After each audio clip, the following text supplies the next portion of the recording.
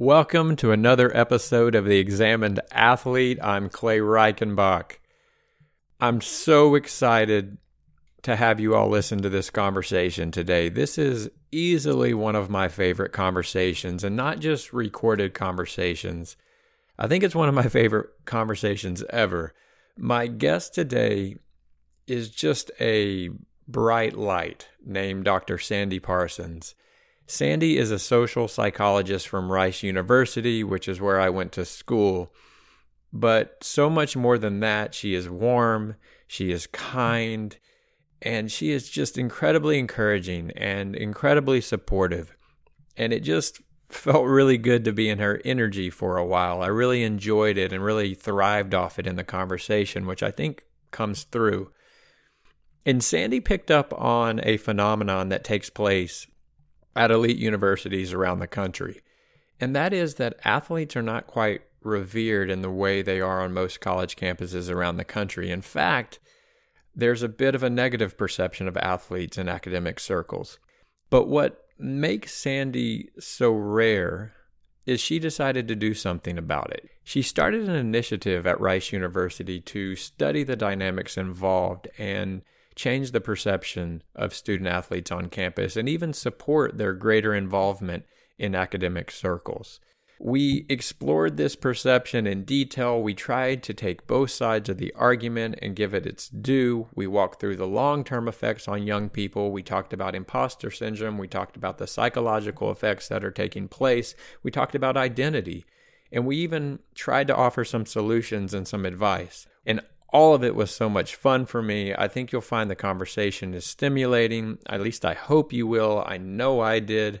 And I hope that students, student athletes, professors, administrators, anyone on college campuses or anyone involved in educating young people will hear the words and participate in the conversation. Sandy, I just want to thank you so much for sharing your light with me and for sharing your energy with me and sharing your time and your wisdom with me. I really, really enjoyed it. Ladies and gentlemen, Dr. Sandra Parsons. Guys, before we get going, I just want to remind you, if you like what we're doing here, please subscribe to the podcast. Please share the podcast. Subscribe to our socials at Examined Athlete on Instagram and Twitter. We're much more active on Instagram, but either one works to keep up with what we're doing. You can check out more about the show at www.examinedathlete.com. And there's even some merch there if you want to support us everywhere you go. I can promise you this, we appreciate your support, we appreciate the kind words, we appreciate the feedback. Your support, your kind words, your feedback will absolutely never go unnoticed. I promise you that. Thanks, guys.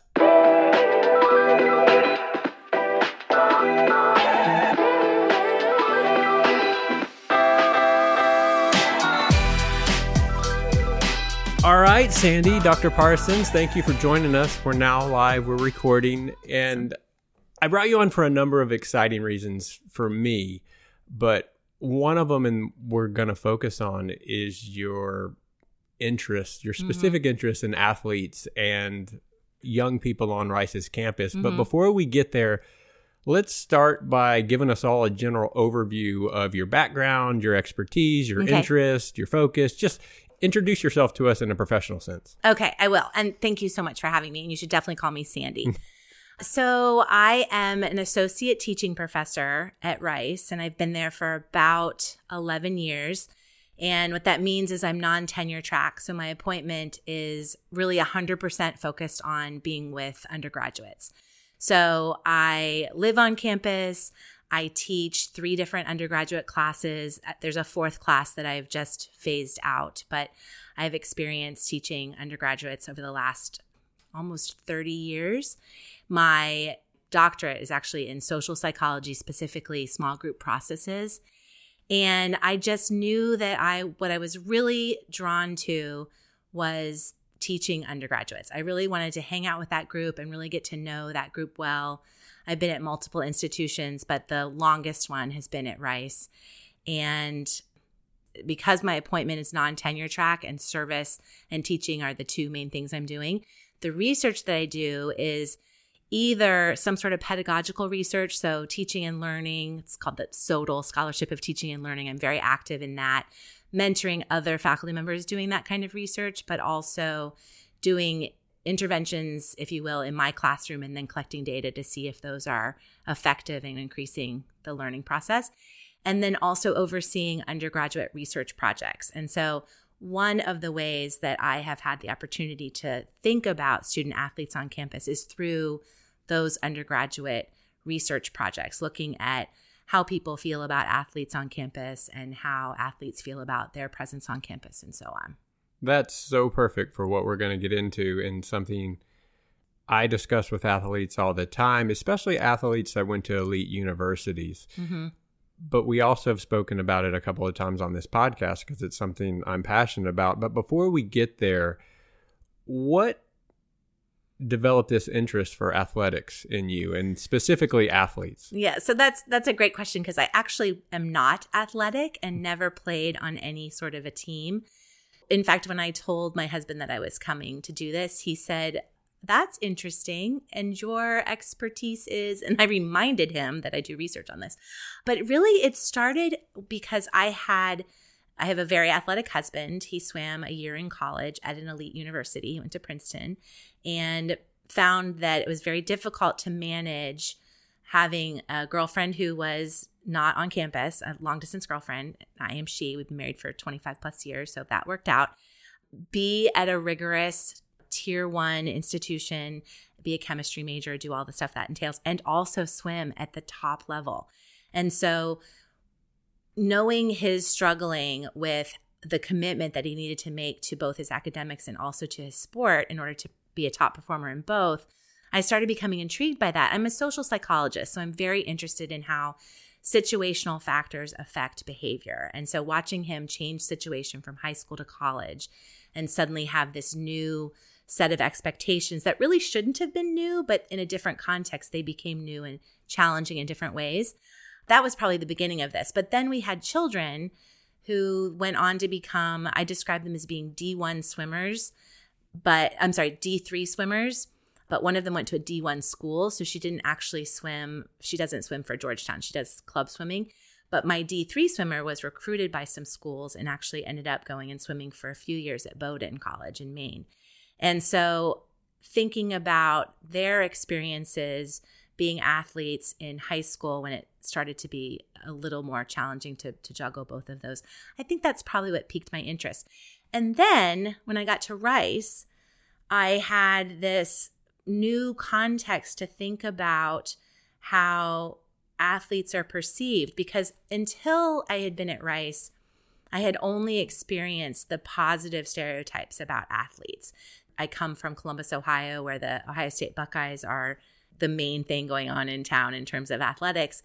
And we were huge fans, continue to be long distance fans. And they're revered on campus. Same thing where I went to undergrad, graduate school, all of the places that I had been involved before I got to Rice. Really, athletes were heroes. And I certainly felt that way about my girls and about their abilities to manage all of these things. And then I got to Rice and I realized that the culture was not quite the same. It was unique in some ways. And so the combination of all those experiences and then having a student who came to me and said, "I want to study this. I want to start looking at some data regarding this issue. What do you know? What can you help with?" And so I started applying what I knew about social identity theory and about stereotype threat and, of course, about research design. We put those pieces together and started studying it. Well, since you brought it up, I did look at your background, and I think you actually taught at Ohio State for a year or two. Is that right? I was in a laboratory. Yeah. So I was part of a laboratory looking at the physiological impact, psychological and physiological impact of stress on wound healing and really interesting stuff. But I was a data manager. And at that same time, I was teaching at a community college at Columbus State. And the reason I brought it up is because I think you have a unique perspective, because I would say at a place like Ohio State or the University of Texas, athletes are somewhat deified on campus. Absolutely. And you have that perspective. You also went to UVA, which I think is a hybrid. It's obviously academic excellence, but also sports is a big deal. And then you end up at Rice where, I mean, I'll share my story at some point also, but I think at best, the students and the faculty are indifferent to athletics, and at worst, they may look down upon them a bit, which we'll get into. So you definitely saw a difference between an Ohio State, even a Virginia, and a place like Rice. Absolutely. Yeah, it was the same experience at UVA. We were always super impressed by the athletes and really excited when they came to our events. And, you know, of course, I wasn't teaching at the University of Virginia, so I didn't see that side of it. I didn't see the academic implications potentially. But absolutely, it was a surprise to me that it was an issue on campus. I didn't realize that was something that athletes and non-athletes talk about. They actually refer to themselves as athletes and regulars, which I thought, I don't know if that's was in the vernacular when you were there. No, but it wasn't. I thought that was really striking. That's come up multiple times this semester, the contrast. These are from athletes talking about athletes and regulars. And I said, is that an identity? Like, is that that's an in-group, out-group identity? You know, people use these, and everybody nodded. Yeah. Well, we're going to get into identity, so save those thoughts, because I know you study social identity. When I was there, I think my junior year, there was some sort of a vote or petition to remove football. So it was in the zeitgeist. I was interviewed, actually, I think, for the paper about athletes and what they bring.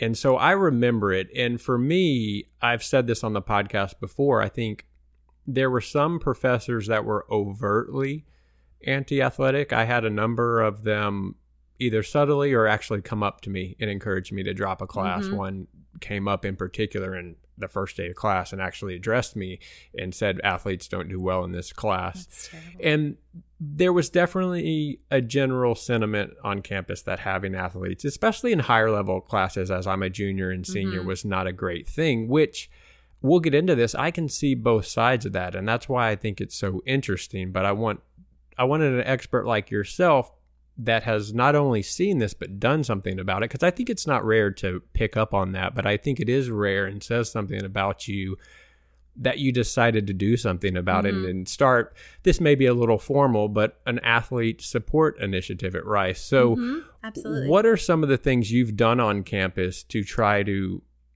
bridge this chasm or encourage athletes to be more involved, or maybe even change the perception of athletes?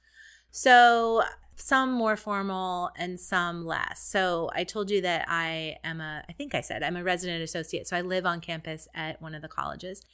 And before that, I was still over there a lot as a community, or I guess I was a faculty associate. So I was still spending a lot of time at the college and got to know a lot of the students. Through getting to know the students and thinking about these issues, I made it my business to meet the athletes, meet them early on, as soon as they got to Rice, as soon as they were part of orientation week, find out who those students were, and to tell them that I was available to them as an advocate if there was something that they needed. If they were having, for example, if a student had come to me and said, I've had a professor tell me I should drop this class because I'm an athlete, that would be something that I would want to follow up on. I would want to go talk to the professor or send a note. You know, it's a small enough community that I'm usually only, if a degree away, only 1 or 2 degrees away from most of the faculty members. So I make sure I still do this, but this was the kind of the beginning of my intervention on behalf of the athletes, is to introduce myself and say, hey, I'm a fan. I think that you're doing 2 full-time jobs. Both of them you have completely different bosses for, and sometimes they are in absolute opposition to one another, the demands of the 2 jobs.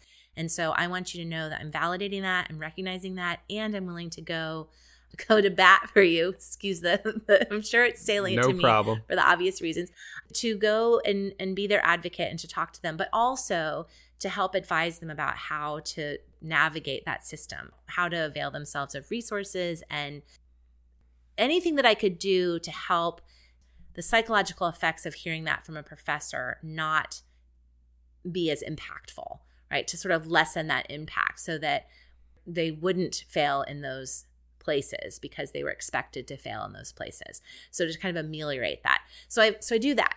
I also publicly, as much as possible, say out loud in front of my large classes and my small classes how much I appreciate athletes and that we want to go to their games. We want to know when they're playing, when they're swimming, what are they doing? How can we cheer them on? And then I also say publicly, remember everybody, they're doing 2 full-time jobs. And I kind of repeat the sentiment that I share privately with them one-on-one to the larger group so that I'm hoping to help change some culture a little bit.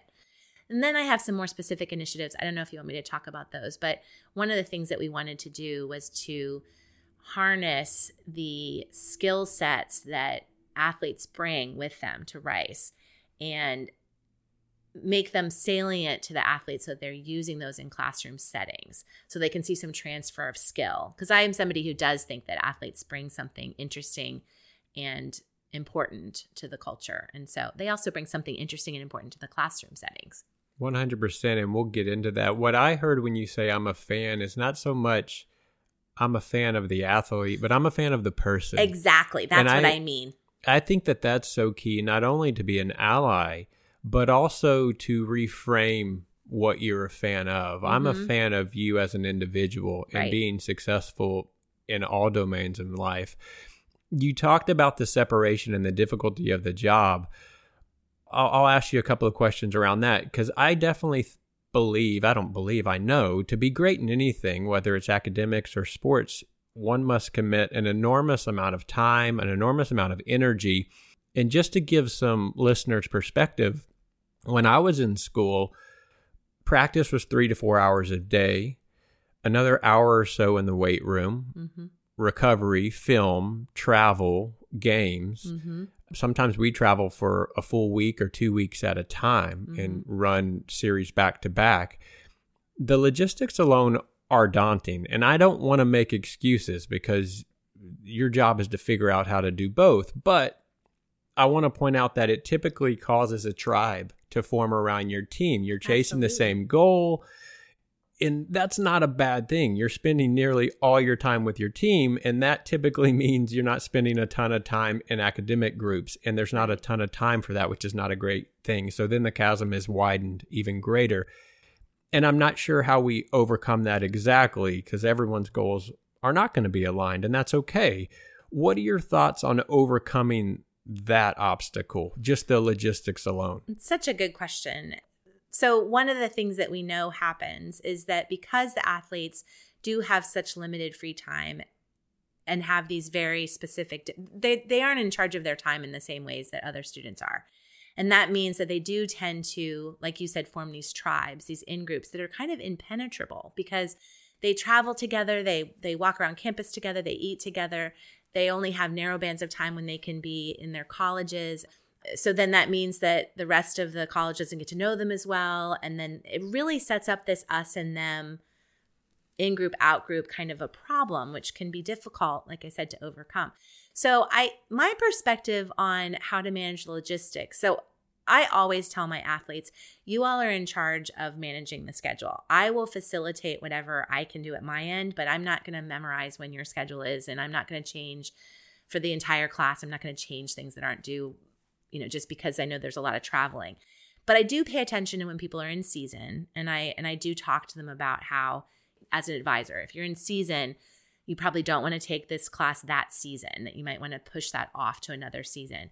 Simply because of what you were saying, when you have a class, for example, that has a lot of group work, and every Thursday and Friday for weeks at a time, one of the group members can't be there because they're traveling for something, that can just be incredibly disruptive to both the athlete and also the people who are in the group, right? And so that's one kind of way that I help manage it. But the other way is to just be flexible. So I think when you and I spoke earlier about this, I had the sense that maybe we weren't. It'll be interesting to see what your perspective is, because I think we may have different perspectives on this. I feel like my job is to create a flexible atmosphere within some boundaries that the athletes can move in. And it's open to everybody. It just means the athletes are more often availing themselves of that. So if they need me to move a date around and accommodate their logistics, or they need something to be online that would otherwise be in person, or if they need to use their teammates as group members for some data collection we're doing or some thought experiment. I often have groups of students collectively do something. I will let them do that. So instead of having peers in the classroom, I let them do it with the people they're with on the road. So I like to create these flexible situations for them where they can manage the logistics of that. But they're always the ones who are in charge of it. I don't manage the schedules and tell them, I don't suggest how they're going to manage those things. I tell them, here are the parameters, here are what the due dates are. You let me know what you need and I'll accommodate that as much as I can. And this is not what you're saying. I'm never a fan of lowering standards because I think you're doing a disservice to the human being. And that's not what you're saying. Agree. That is not what I'm saying. That's not what you're saying.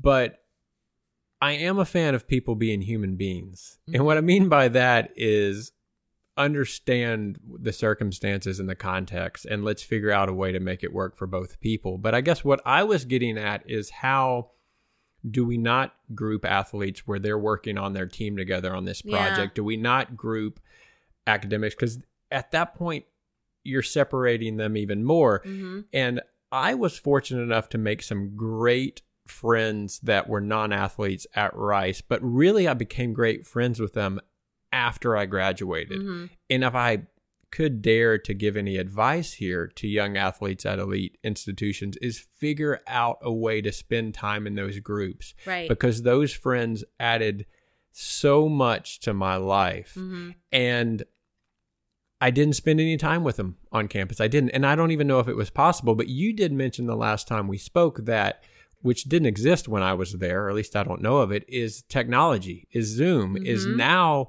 you can be in a group and you can be in California on a road trip and still be participating in these robust intellectual discussions. Absolutely. And be part of the group. And you mentioned that you're taking advantage of that. Yeah, absolutely. So, and again, it's open to everybody. It's not something that I don't privilege the athletes or not, right? This is something that's open to everybody. But one of the things that I am very conscious of is when I do create these research groups, specifically I teach a research methods class, is I don't put athletes together in the same group because I do want them to have interactions with other psych majors and with other non-athletes. And having them be able to Zoom in from remote locations has been tremendously helpful. Again, for everybody, but specifically for athletes who are traveling, and that's ramping back up again, of course. But also really encouraging people in the college to understand why it is that we have set up these in-groups and out-groups the way that they've formed. And that it's nothing about, Steele talks about this when he talks about stereotype threat, that it's nothing inherent in either the in-group or the out-group that makes them different from one another or not want to be with each other. It's circumstantial, right? This is the way the situation has pushed these two groups to be defined. And so what we really need to do is be proactive and reach out to those other group members and not assume that because they travel in packs with one another that they don't want to be with other people. So encouraging people at the college to go to the games and support, encouraging activities that happen off hours so that the athletes can attend those things. And trying to figure out like where are the places where we can meet and making sure that the athletes know that they're welcome, even though they're not there as often or as consistently or every lunch or whatever it is, that we want them to come and being very proactive. It's a lot of these things just require not being passive and not just letting these situations roll along, but actively reaching out and actively trying to understand the processes that are kind of forming these Which dichotomies. That's the path of least resistance. And that's why I said earlier, I wasn't just building you up because you're sitting in front of me. I think it's rare because human nature is the path of least resistance. And I think what you're saying about reaching out goes both ways, is to encourage the athletes too, that, hey, this isn't just the students on campus's responsibility to attend your games and to include you. This is your responsibility to be a student athlete and make those sacrifices yourself. Why don't you tell me what you think the general perception from faculty is of athletes at a place like Rice or a Harvard or a Yale. What do you think the general perception is? Is it indifference, or do you think there is a bit of kind of negativity towards having athletes that, let's be honest, did not arrive in these classrooms based upon academic merit the majority of the time? Right. So I think that there is a general sense of it's negative. There's a negative perception. And I think the general sense is it's going to take extra time. It's going to take extra effort. They're not going to do well. They're not going to be around. We're going to have to figure out how to reschedule things. I mean, it's disruptive to the routine, but this is a little bit, I'll get back to this, but I think COVID has actually helped a lot of us reframe what it means to be flexible and compassionate. And so I am very interested to see how things change or don't change post-COVID, if we ever get into a post-COVID world. Because now we do have the technology, we have the understanding that there are lots of things that lots of our students are going through that would cause them difficulty being part of the group or part of the class or whatever. But back to the question that you asked me is, I think there is that perception that they are not necessarily as qualified as the other people in the room. And so they're not going to do as well. And it's going to be more work and more difficult. I think that's the perception. And I know some of that is true from data that we've collected. So students talk about how that if they look like athletes, so there are certain body types, right? If they look like athletes, people perceive them as being athletes and treat them like they're athletes. And so it's interesting, people in those positions have actually adapted to that by letting people know, by talking about how I look like I'm a basketball player, but I don't play basketball. I'm not on the basketball team, and they'll give their background story, but make it clear that they're not athletes, even though they look like they might be athletes. And so that tells me that is a thing, that they do feel like they are being stereotyped by professors and What's students. The example of the stereotypes? Is it like I asked to drop class or being advised that you may not do well here? That you're not going to be around very often, that you're going to be constantly having to be caught up, that you aren't going to do well on the exams, that your attendance is going to be low. Let's zoom out for a minute. And I want you to speak in a broader sense about human nature. From a psychological perspective, what effect does perception, whether it be good or bad, self-perception or outside perception, have on an individual? So one of the ways that we know ourselves is through these social interactions. And so we get to know about ourselves, obviously, from our own sense of self, but also from the way that people treat us and the kinds of feedback that we get from our environments, whether we learn that we are good at things because people praise us for those things, or whether we are constantly getting failure feedback. Our healthy mindset is to think of ourselves as being a little better than average. That's that self-serving bias. So we seek out information that confirms that, and we tend to remember information that confirms that. Again, not that we're better than everybody else at everything, but in general, on average, we're a little better than everybody else. More attractive, a little smarter, a little more funny, all of those kinds of things. And so when you are in an environment that expects you, and you're aware of this, that there's a negative expectation about what your behavior will be or your performance will be, that can have a pretty severe detrimental effect. It causes dissonance, of course, because you think of yourself as being a little better than average, but your environment is giving you the feedback that you're not, that you're somehow less valuable to your group, for example.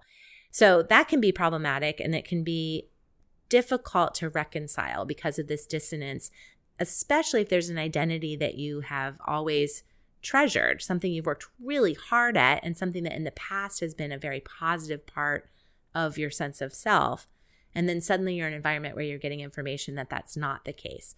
So you asked me to talk about the positive and the negative. It can also be wonderfully boosting, because when you're in a group of people and they're affirming you and they're validating you, it actually opens up what we call these like thought behavior repertoires, this broaden and build, that if you are feeling very comfortable and very welcomed and affirmed, then you're more likely to have creative, divergent thinking, come up with novel ideas, and it's generally just a really positive. Probably have greater aspirations. Absolutely. And the adverse is true. You can probably remove aspirations that student maybe had. Absolutely. That's why I'm so horrified to hear anecdotes like the ones that you shared about how you were told on the first day of class. They don't know anything about you, and they've already decided, A, that you're not going to do very well, and B, share that information with you, which if you know about self-fulfilling prophecy, you know that that's problematic on both ends. That professor now expects you not to do well, and it will be hard for that professor to overcome those expectations. There will be a bias in the way they see your work and the way they treat you in the classroom, which of course will affect your performance. And then also you have now this self-knowledge that is dissonant with what you thought you knew about yourself, i.e. I'm not going to do very well in this class, even though I thought I was pretty good. And now you're going to do potentially worse. Or how about if I have a question and I feel a little dumb to ask it, I'm certainly not asking that guy that just told me to drop the class. Yeah. Absolutely. And that's a problem that's pervasive, right? We're always a little bit loath to ask questions when we don't know something. It's difficult socially. But if you're somebody who's been taught by your environment over time that it's embarrassing to ask questions, but it's a good thing to do because you're going to learn from it. And this is how we learn. And also you over time learn that other people probably had the same question and so on. But if you're told going into the thing that you're probably not going to understand things, then that seems like confirmatory evidence that you're not very good at this thing. And you don't want to let on to not only to the professor, but to the rest of the class that was correct. Well, and I've had great athletes sitting where you're sitting, Lance Berkman, Fumi Jimo, and we've all talked about this bifurcation between self-confidence and self-doubt. Mm-hmm. We all have it. And I certainly had it. And I think as an athlete, you come in, even someone like myself who took my academics very seriously, wouldn't have got into Rice on my test scores without athletics, but still thought of myself as an intellectual, as someone who could compete in the classroom. Mm-hmm. Those experiences certainly highlighted my self-doubt a little bit. Mm-hmm. The nice thing about being an athlete, and I think there's actually some research in here I read on Malcolm Gladwell, Harvard, when they first let in athletes, did it because they knew someone had to be at the bottom of the class and athletes were bringing in confidence. Well, I had that confidence. I think my close friends might even say cockiness. And I'd say at the time, and even now, I don't look back at that experience as a difficult one for me. I think of it, if I'm being honest, as I'm above that affecting me. I really don't think in those terms. However, as I've grown and I've immersed myself in a study of thoughts and behaviors, it's clear how much that time at Rice affected me. I shared this with you before. I've embraced the athlete now. I mean, obviously. So let me say I've come a long way. But for years, I would not add the athletic achievements on my bio if I was going into certain jobs or putting it in front of certain people in the business world. When we'd have these Zoom calls, I have a big jersey in my office. I wouldn't show my jersey. I didn't want that to be. I love your jersey. Yeah, well, I didn't want that to be what they recognized me for. Yeah. And I even had new friends, but close friends, that it would be frequent for them to come up and say, well, you didn't tell me you played for the number one baseball team in the country and the defending national champions. For me, I didn't want that to define me. And more than that, I wanted to be known as someone who could compete intellectually. And I was protecting that narrative. And I'm not trying to tell you this to have a pity party for me. I don't feel the need for that at all. I'm just trying to acknowledge the fact that even for someone as confident as I was, it clearly affected me 20 years later. And I just find that so perplexing. Not that I don't understand it intellectually, but I think it is so impressive when people are able to play at the top of their sport and go to a very rigorous institution. That's why your voice is so powerful. Well, I appreciate that. I still am constantly surprised by, again, not intellectually. I do understand the forces at play, but I don't get it. I don't get it. Yeah, that's all. It boggles me. I just had a guest named David Vorbora, and we talked about, in his situation, he played in the NFL, coaches giving him the permission to believe, telling them they believed in him when he didn't believe in himself. And we lingered on that point for a minute, that it does take an influential voice like yourself to point out, no, I think that's impressive, Clay. You don't need to hide that. We see your intelligence. Because I was in my mid-30s hiding my jersey. And it took a friend of mine who I really trusted and respected to say, Clay, that's so silly. They're going to spend 2 minutes with you and realize your intellect. It was a lack of confidence. But I think it stemmed from growing up and going to Rice and feeling a little bit insecure and then going, all right, I'm not going to let anybody know I'm an athlete. I'm going to show them that I'm here to compete in the classroom with the same intensity as I do on the field. And again, I just think it's wildly interesting that I carried that with me. Me too. And I think I'm above it. I really do. I still kind of think I'm above it, and I'm clearly not. And you clearly were really affected by it. Yeah. It's wild. It is wild. Let's linger on self-doubt for a bit. What is this thing, imposter syndrome? And do you think it applies with student athletes in the classroom? Oh my goodness, absolutely. So it's something that is pervasive everywhere, but it's especially at elite institutions and especially among the student athletes, because as you said, there's a general acknowledgement that if you're on scholarship, that you didn't come in under the same kind of expectations. And so when we can all acknowledge that, like they know and we know, and there's no mystery about that part of it, of course that sets people up for having imposter syndrome, that they worry that they're going to be found out and they worry that they're going to be caught, except for they have this added element that they've already been caught, right? That it's not even a secret. So whereas I might feel imposter syndrome because of whatever normal processes that cause people to feel it. But in my case, I'm a woman, I'm non-tenure track, all of the things that might make me feel like I'm not really who people might think that I am. All of that is sort of, I can mask that and I can swallow that and I can self-present and manage information about me that makes it seem as though I'm coping with that, which by the way can be quite problematic. We need to be talking more about our imposter syndrome and normalize it. You may not want me to share this, but how about our first conversation? Within 5 minutes, you said, well, I don't know if you want me on the podcast. There's better people. I did. And honestly, as I was thinking about coming over here, I was thinking, he might just decide not to release this, because I am also aware of the caliber of people that you've had before. And I do have just a very different kind of set of credentials. They're wonderful and I chose them, but I have some self-doubt. I have some imposter syndrome for sure. Being in a place like Rice as a non-tenure track person, it is a little bit of a anxiety producing, self-doubt making kind of a situation. I could make a case for how I am actually an imposter.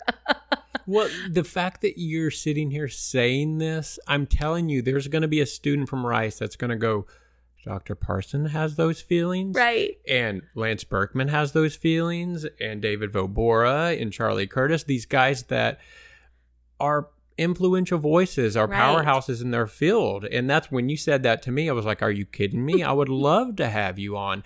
But just speaking honestly and letting everyone know that we all have these feelings. I think it's surprising sometimes. I said that to Lance. I said, I'm confused. Wait, what? Right. Even me. But it's also inspiring. And I think it's great that you share it. You've had to have done some work on big pond theory. I read it in Malcolm Gladwell. About being a big fish in a little pond versus a little the fish idea in a big pond. is that elite universities aren't all good because they make a lot of really, really smart people feel dumb. Yes. And when you show up at an elite university and you're in the bottom quartile, you all of a sudden move out of the STEM field and move into something that's a little less intellectually rigorous. Right. And or perceived as being less intellectually that's true. rigorous. I should choose my words carefully. It's a stereotype. But yeah, you move into more like social sciences. Yeah, but let's be honest. I mean, mathematicians at some level, there's some things that are a little bit more challenging. But the point, I think, and this is a long time ago, I don't remember which Malcolm Gladwell book this was, but the point was, I think that most published papers and articles, which you would know better than me, that's how you determine credentials in your field, are not published by people from Ivy League schools. Right. And the idea is if you went to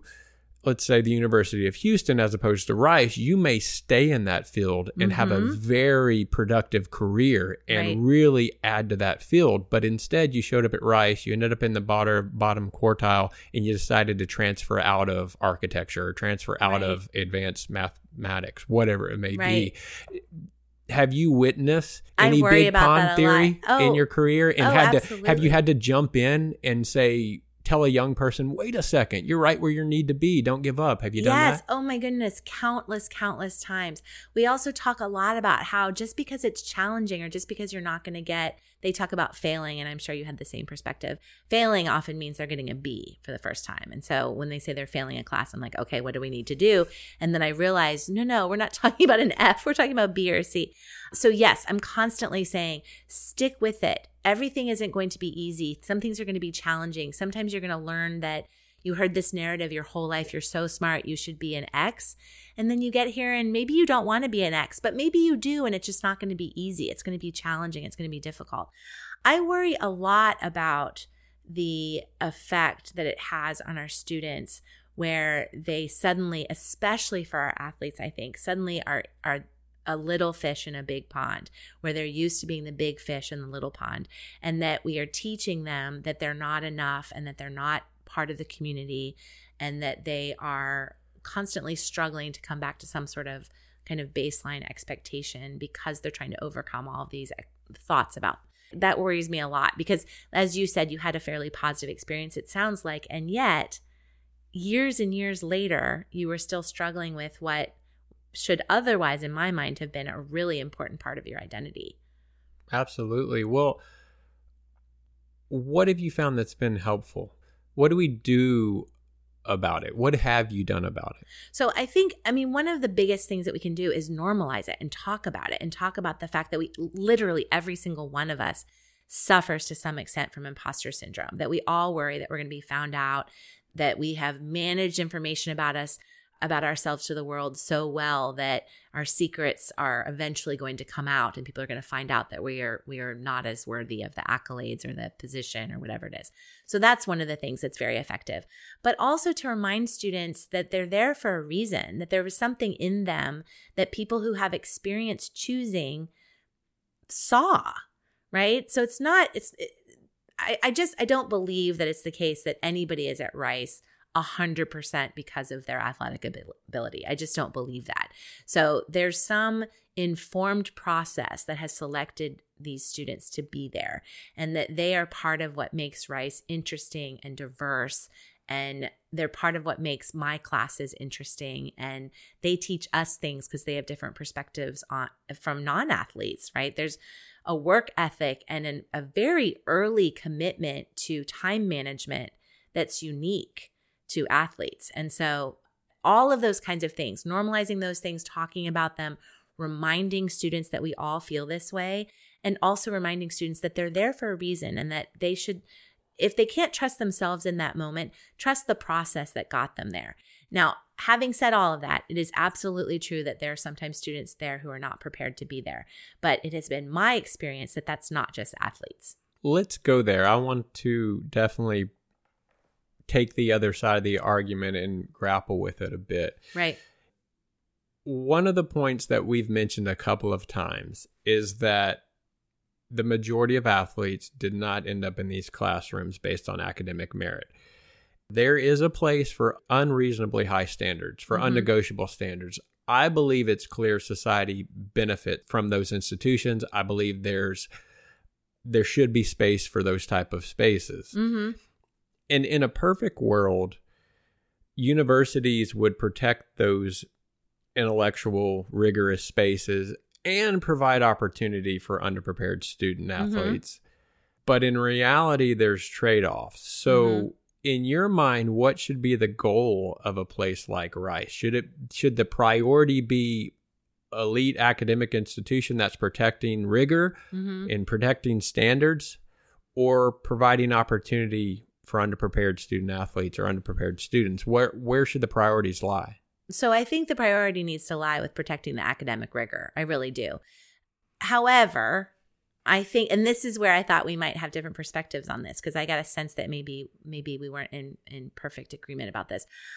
I think we can protect academic rigor and also provide opportunities for students who otherwise wouldn't be in these spaces. I have had many students over the last 12 years for whom a Rice degree was absolutely life-changing, opportunities that they absolutely would not have had except they were excellent in their sport and got the opportunity to come and be part of the Rice community and graduate with a Rice degree and then go on and leverage that to do something else fabulous, or learn some skill sets that they never anticipated they would. Like by their senior year, they're winding down their sport, they're not going to go professional, and they suddenly realize they're super, super interested in asking questions that involve psychological experimentation, and they want to pursue that during some time after graduation. Just really wonderful, life-changing things. So I think obviously protecting the rigor, I say obviously, to me it's obvious. We need to protect the rigor. We're not going to water down standards. That does no one any sort of service, including, by the way, the athlete who gets a degree from Rice. If it's been watered down for them, then it isn't worth the paper that it's printed on. Is it printed on paper? I don't know. I'm assuming it's sheepskin. I think you get to choose. You can choose between paper or sheepskin. Sure. All I know is it's just very lovely. Mm-hmm. So we need to protect that. But at the same time, we can expect there's going to be variability in performance. And I think that's okay. Not every student is going to graduate from Rice with a perfect GPA. There's going to be some variability. There's going to be some need for tutoring. There's going to be some resources that I think we do owe them. We are responsible for them. When we let them in, we say, we expect you to succeed at this. And so when we let people in who are underprepared, I do think that we owe them extra time and extra resources. Now, where those come from, that's another issue. I don't think we're that far apart. I'll tell you what I really believe and maybe answer some of my own questions here in a bit. Okay. But let me play contrarian for a little while longer. So, okay, sure.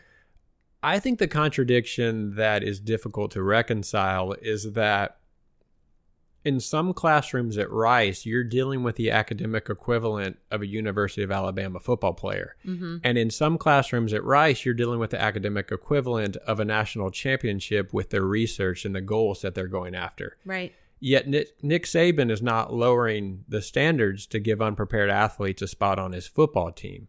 So I guess my question is, why is it important that a professor give an athlete the opportunity in a classroom that his counterpart over at Rice Stadium wouldn't give on the field?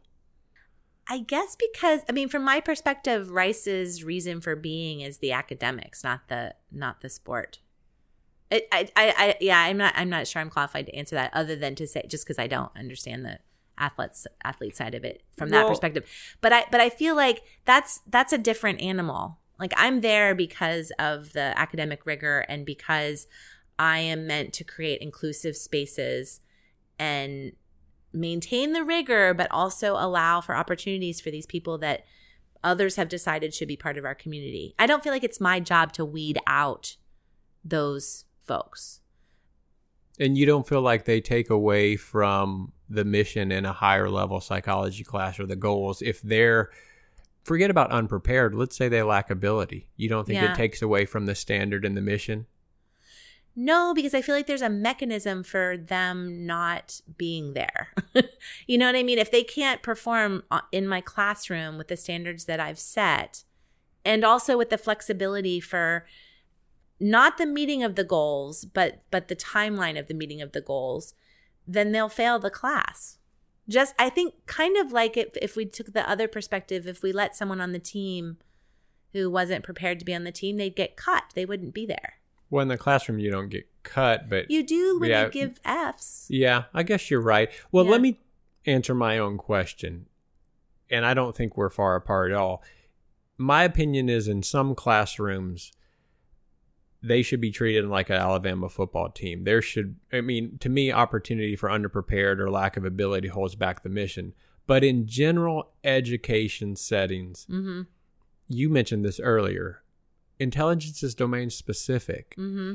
And while I couldn't have articulated it that way when I was in school, I knew I was well out in front of my peers in other domains that were very important. Mm-hmm. And my experience at Rice was that if your child has spent their entire career in a private school setting, both in school and outside of school, they have some gaping holes in their life education. Absolutely. And surrounding them with engaged individuals, not just individuals, they've got to be engaged student athletes, but that bring different perspective, that bring different viewpoints, that bring different skill sets like I had, and different experiences, in my opinion, rounds out the educational experience and is the reason why you make exceptions for some that may not come in with the test scores as long as they're still. So that would be my answer to that question. I agree. I like that answer.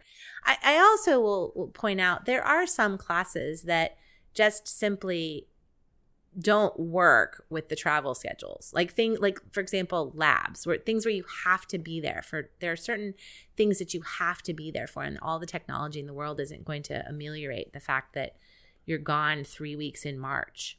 You know, there are some serious problems where you can't maintain the same. In order to maintain the rigor of the classroom, you can't be super flexible. And so I think those are places where I always talk about how like situation picks person, but person also picks situation.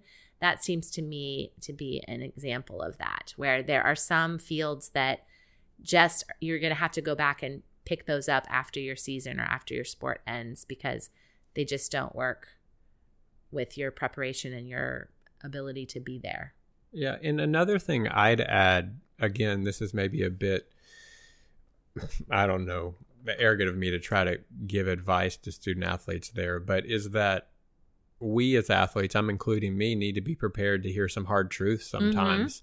And we don't need to be patronized. Sometimes you need to hear that's not good enough. Absolutely. Or the effort's not there, which for many of my peers and me in some classes was the truth. And we even need to be able to say the ability is not there yet. Right. And I think as athletes, we should arrive on these campuses with a little humility and bust our ass to catch up and make an impact and soak up everything you can. And as I mentioned earlier, compete in the classroom with that same level of intensity. And if you're not, have someone like yourself that's an ally, but also will speak a hard truth to an athlete when you see effort's not there or when you see that what they're giving you is not good enough. Absolutely. Yeah. Like I said before, you're doing a disservice if you don't speak to your students, all of them, that way. And right? I would add to the athlete, use your confidence to develop a sense of belonging. I've said this before. I think confidence and belonging are close cousins. Not entitlement, but confidence. And my mother used to say this to me, is if you've put in the work, you belong in any room.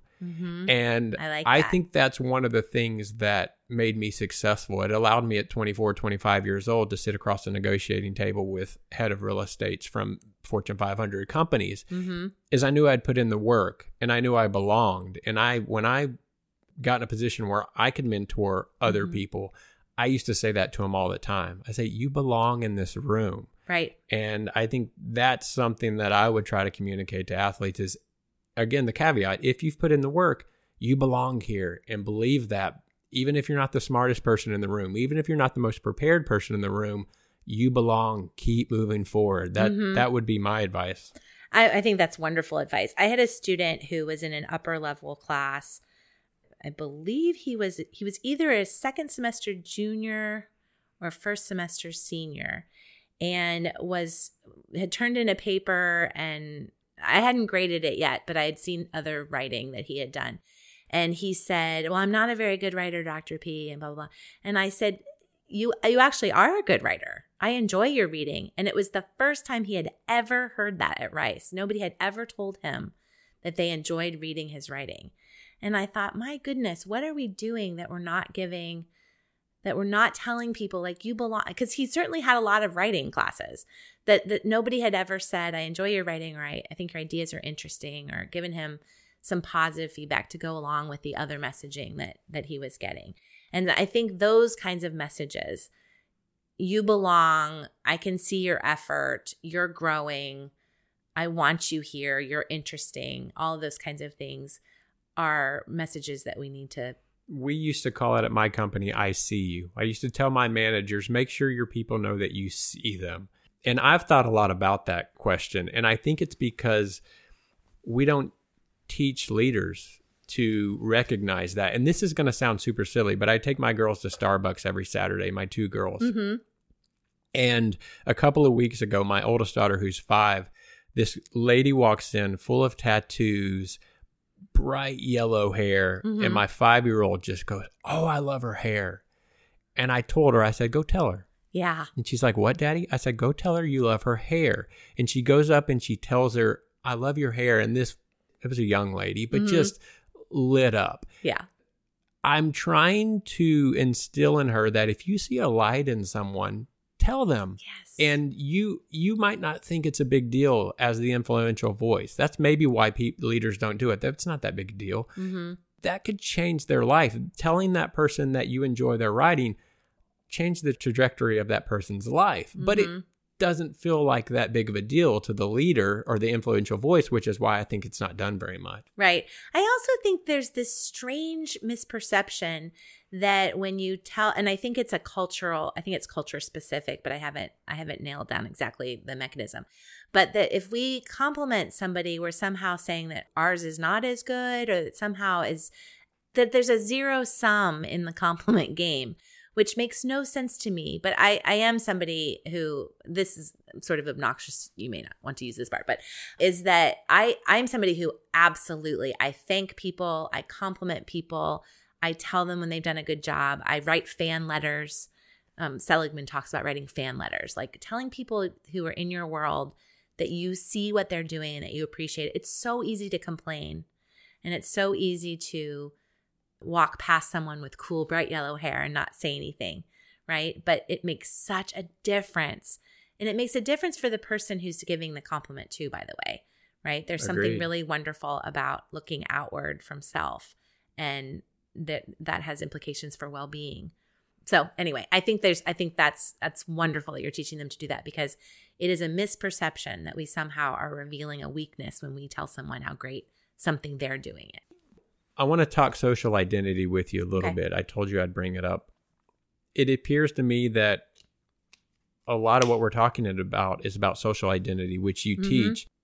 Social identity, if I'm correct, is about how we view ourselves and others in a social context. Is that right? Can you elaborate on That's right. So I think I touched on this a little bit before too, is that one of the ways that we know ourselves is by the social groups, is the groups that we're members of. And so we are constantly thinking about and drawing lines between the us's and the thems. And so we have in groups and we have out groups, and we know something about ourselves by where those boundary lines are. And it is a natural predisposition to think of our in-groups as being a little better than our out-groups, if only just because we're members of the in-groups and we think we're a little better than the average person. And so we derive our self-worth from the evaluations of those groups and the kinds of groups that we're a part of, and the recognition that we get for being in those groups. And there's a wealth of literature about what happens when those identities are threatened and how we protect those identities and things like that. So is one of the things you're trying to do is reframe student athletes' social identity? Yes. I want them to see it. When they come to campus, they have obviously already developed a social identity around being an athlete, right? It means something to them. And one of the interesting things about social identity, by the way, is that when people feel like their membership is denied in one of those groups, if it's a really painful feeling, if it's really offensive, like you're not really a this, if that really hurts, then you know that that's something that's pretty integral to your sense of self. So when athletes come to Rice, one of their primary identities has probably been developed over years is as an athlete. But it's also probably the case that they've been told they're a smart person as well, right? That they do well in school and they're also an elite athlete. And then they get to Rice and there's this dissonance because what they thought they knew about those identities is suddenly threatened because the non-athletes are the attitude in the aggregate, very generally speaking, is, but you're not really a Rice student. Oh, sure. You're really an athlete. And it's, like I said before, it's especially problematic for students who look like athletes. So they either are or not. We can argue about how particularly painful it might be for the person who is perceived as an athlete and is interacting in those social spaces, being treated as an athlete, but actually doesn't even have the benefit of being an athlete. So they don't even have the positive identity that goes along with it. But the students who are recognizable on campus because of body type as being athletes have this dissonance because they thought they were smart, and they indeed are at Rice, but they're being told you're not really one of us, you're really one of them. And so they have to reframe that. And so one of the things that I talk to students about a lot in my classes is about how those lines happen fairly automatically. Like the lines that we draw between the us's and the thems are things that are often very easily drawn, very automatically drawn. There's demographic variables, there's college affiliation, there's all sorts of things that kind of fall into the place. But if we are effortful and we remind ourselves that those are socially constructed by and large, we can redraw the lines. And so even though we are never going to be in a place where we don't have in-groups and out-groups, we can make it so that those lines are so flexible and so changeable with effort that we can start to be inclusive of other people, and then we start to diminish the problem of prejudice and and I understand. I've just recently been reading about this. There's such thing as negative identity and positive identity. Right. And the positive side is emphasizing our shared humanity and where we overlap, not necessarily where we are separate. Right. This is not going to fit perfectly with social identity, but since I have you here, I want to take advantage of it. Okay. Misplaced identity. I believe misplaced identity, personal identity, is something elite level performers struggle with often. I certainly have. I think it's impossible not to start to derive a sense of who you are, self-worth, from your accomplishments on the field of play, whatever your field of play may be. Mm-hmm. And I don't know if this is wise or not, so I want you to tell me. And it's definitely not grounded in science. I separate identity from self-esteem. And so I want to talk to you about how they're linked. In my eyes, identity should be reserved for only those things that are most important: your family, your friends, your character. Self-esteem, on the other hand, I think of it as something that you can build up in many places, even superficial places like financial outcomes, appearance, things like that. Does that make any sense, or should I be separating self-esteem and outcomes also? It's actually a little bit more complicated than that. So self-esteem has a sort of muddy scientific profile, because we think of self-esteem as being something that's super, super important to have really a lot of, right? We want to have really positive self-esteem, really high self-esteem. We talk about it as an entity that we want to increase. And what's really actually problematic about that is that, and I think it's related to what you're thinking about with misplaced identity, is that if it's based on inaccurate information, then it can be quite problematic for a variety of reasons. One of which is when you find out the truth, when somebody gives you a blow to your self-esteem by giving you some truth telling, it can have quite a dramatic effect. So people who have overly positive self-esteem based on false information have all sorts of problems. So it's not the case that we want to strive for having super high self-esteem. What we really want to strive for is an accurate sense of self, with the proviso that we need to feel that we're a little bit better than the average bear in most things, because it's protective. It's a protective mechanism. Building up your self-esteem on things that are true? You are making a lot of money. You are a successful athlete. Right. Is that healthy? Yes, that is healthy. That is healthy. That is healthy, because that allows you to, that goes back to what you were talking about with the confidence and the belongingness, that if you have the sense, an accurate sense of you are successful, people do have esteem for you, and you should have it for yourself because you are good at these kinds of things, gives you that confidence, gives you that sense of belonging, which then, back to what I was saying before, that means that you're going to be more fully engaging in task and in social relationships and all of these really enriching things that make your life better and improve well-being and success. So accurate self-esteem, when it's positive, is actually really great, right? It is really good for you. In terms of how that's related to identity, I think that identity is, you're not wrong to separate them, because you can have esteem benefits from being part of having positive social identity memberships. So they're related to each other, but I think having them in separate bins is somewhat Let me give you an example. So, and this may or may not make sense, but if this podcast goes really, really well, yeah, that's going to build my self-esteem. Right. And I'm going to feel better about myself. Right. But whether or not this podcast goes poorly or well shouldn't have anything to do with my identity, which I guess I'm using identity as a euphemism for value, I guess. Right. Is your value is tied up in my girls, in my wife, in my parents, and my brothers. It doesn't have anything to do with how well this podcast goes. But so it could have an impact on your social identity as a podcaster, or as a successful facilitator of beautiful conversation, or as an advocate for student athletes. Right. So the social identity has to do with these group memberships and the positive benefits you have from being a part of those groups. And so if this podcast really goes viral, or whatever the terms are, wildly popular, thousands and thousands of followers, that can positively impact that identity that you have tied to this particular. Is that not dangerous though? Work that you do. Well, it can. Well, I mean, dangerous. It can be if you have all of your eggs in that basket. If you have all of your identity tied up in this, you don't, as it turns out. I'm not the least bit worried about that for you, Clay. On some days I do. But well, and there's an adage, you're only, for lecturers, for professors, you're only as good as the last lecture. And that's absolutely true. It's absolutely true. I shared with you an anecdote, in fact, about how I'd had a particularly difficult day. It's hard to overcome those kinds of things. And if you have these identities that are fragile, or that are not differentiated from other identities, or based on successful outcomes, absolutely, then that can be quite problematic, because that's how you know yourself. That's how you place yourself in the world. I think too, you made a point about how to shrink the chasm between athletes and students is to have conversations. Absolutely. Be speaking about these things, share your doubts. I think the same's true here.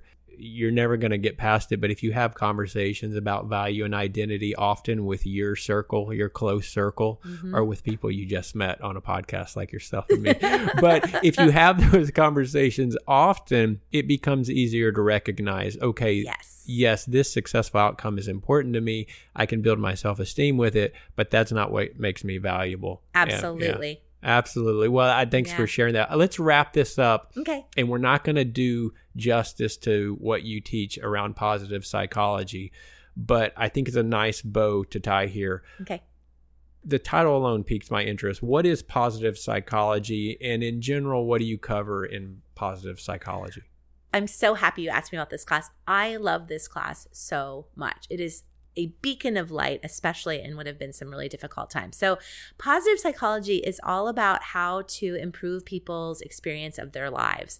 So it's focused on not overcoming pathology, not trying to solve problems to get back up to some sort of baseline status quo. It's how do you go beyond that? How do you improve that? How do you really harness all of the resources and all of the potential that you have to live a really fulfilling life? So one of the things that I love about this happiness sign that you have in your studio is that it has that capital letter H, that it's more than just the hedonic kind of pleasurable experience where we think about happy people as being bubbly and sparkly and skipping through the beautiful quad at sunset. It's complicated, it's effortful, it's flourishing, it's having meaningful relationships and challenging work, and surrounding yourself as much as possible. You can't always, but having people in your life who will really have your back. Social support networks are so important to well-being. If you look at longevity, I won't bore you with all the details, but people live longer when they have fulfilling relationships. It's just empirically true. And so we talk about all of the things under that umbrella: optimism, resilience, flourishing, the difference between hedonia and eudaimonia, and how that affects your choices for job. I don't even know what those two words mean. So hedonia is the part of the aspect of happiness that's just pleasurable. Okay. It's like all the things that you can think of that are physically pleasurable. We don't spend a ton of time talking about all of those. We just acknowledge that that's a category. And then the eudaimonic things, which are service oriented, and they might not be pleasant in the moment, but they are deeply satisfying. The life's meaning is found in those. And often activities can be both. Like, for example, I think of this as being both. This is super fun. It's really great to talk to somebody who's challenging and interesting and has interesting life experiences and things like that. But it's also eudaimonic, right? There's a service part of this. I know part of your mission is to have these beautiful conversations to bring people together and to understand each other more. And so there might be pieces that, like, I was nervous before, right? That's certainly not pleasant, but also meaningful. And it's how I know I'm doing something that's important. So we cover all sorts of things. One of my favorite parts of the class is that there are lots of interventions, empirically based interventions that are effective in boosting people's well-being short-term and also long-term. And so we practice those during class. So every unit has some sort of intervention, at least one, if not two or three, that the students actually get to participate in and talk about, and then potentially go take with them and use past the boundaries of my class. And I have to crow a little bit because I'm so pleased to tell you that I've had so many students from previous semesters email me and say, thank you so much for teaching us about X, Y, or Z, or for providing a space for exploring this, because it helped me in these moments that we've had that have been so challenging over the last, 18 months. Yeah, I think it's awesome to have a blueprint or a template for a path to happiness or well-being or positivity. Yes. I think that's really, really cool. I think we could do a whole podcast on that, but we won't linger there. My last question is, can I audit that class? Absolutely. You are welcome awesome. Anytime. Awesome. Absolutely. I'm also happy to share the syllabus with you. Very good. Well, I think it's clear you're built for creating more positive environments, and I hope you feel like you definitely should have came, because I think this was beautiful. It's been fantastic. I really appreciate you talking with me, and this has been just fantastic. Thank you so much. This has been so much fun. I appreciate it. Thank you so much. It was nice meeting you.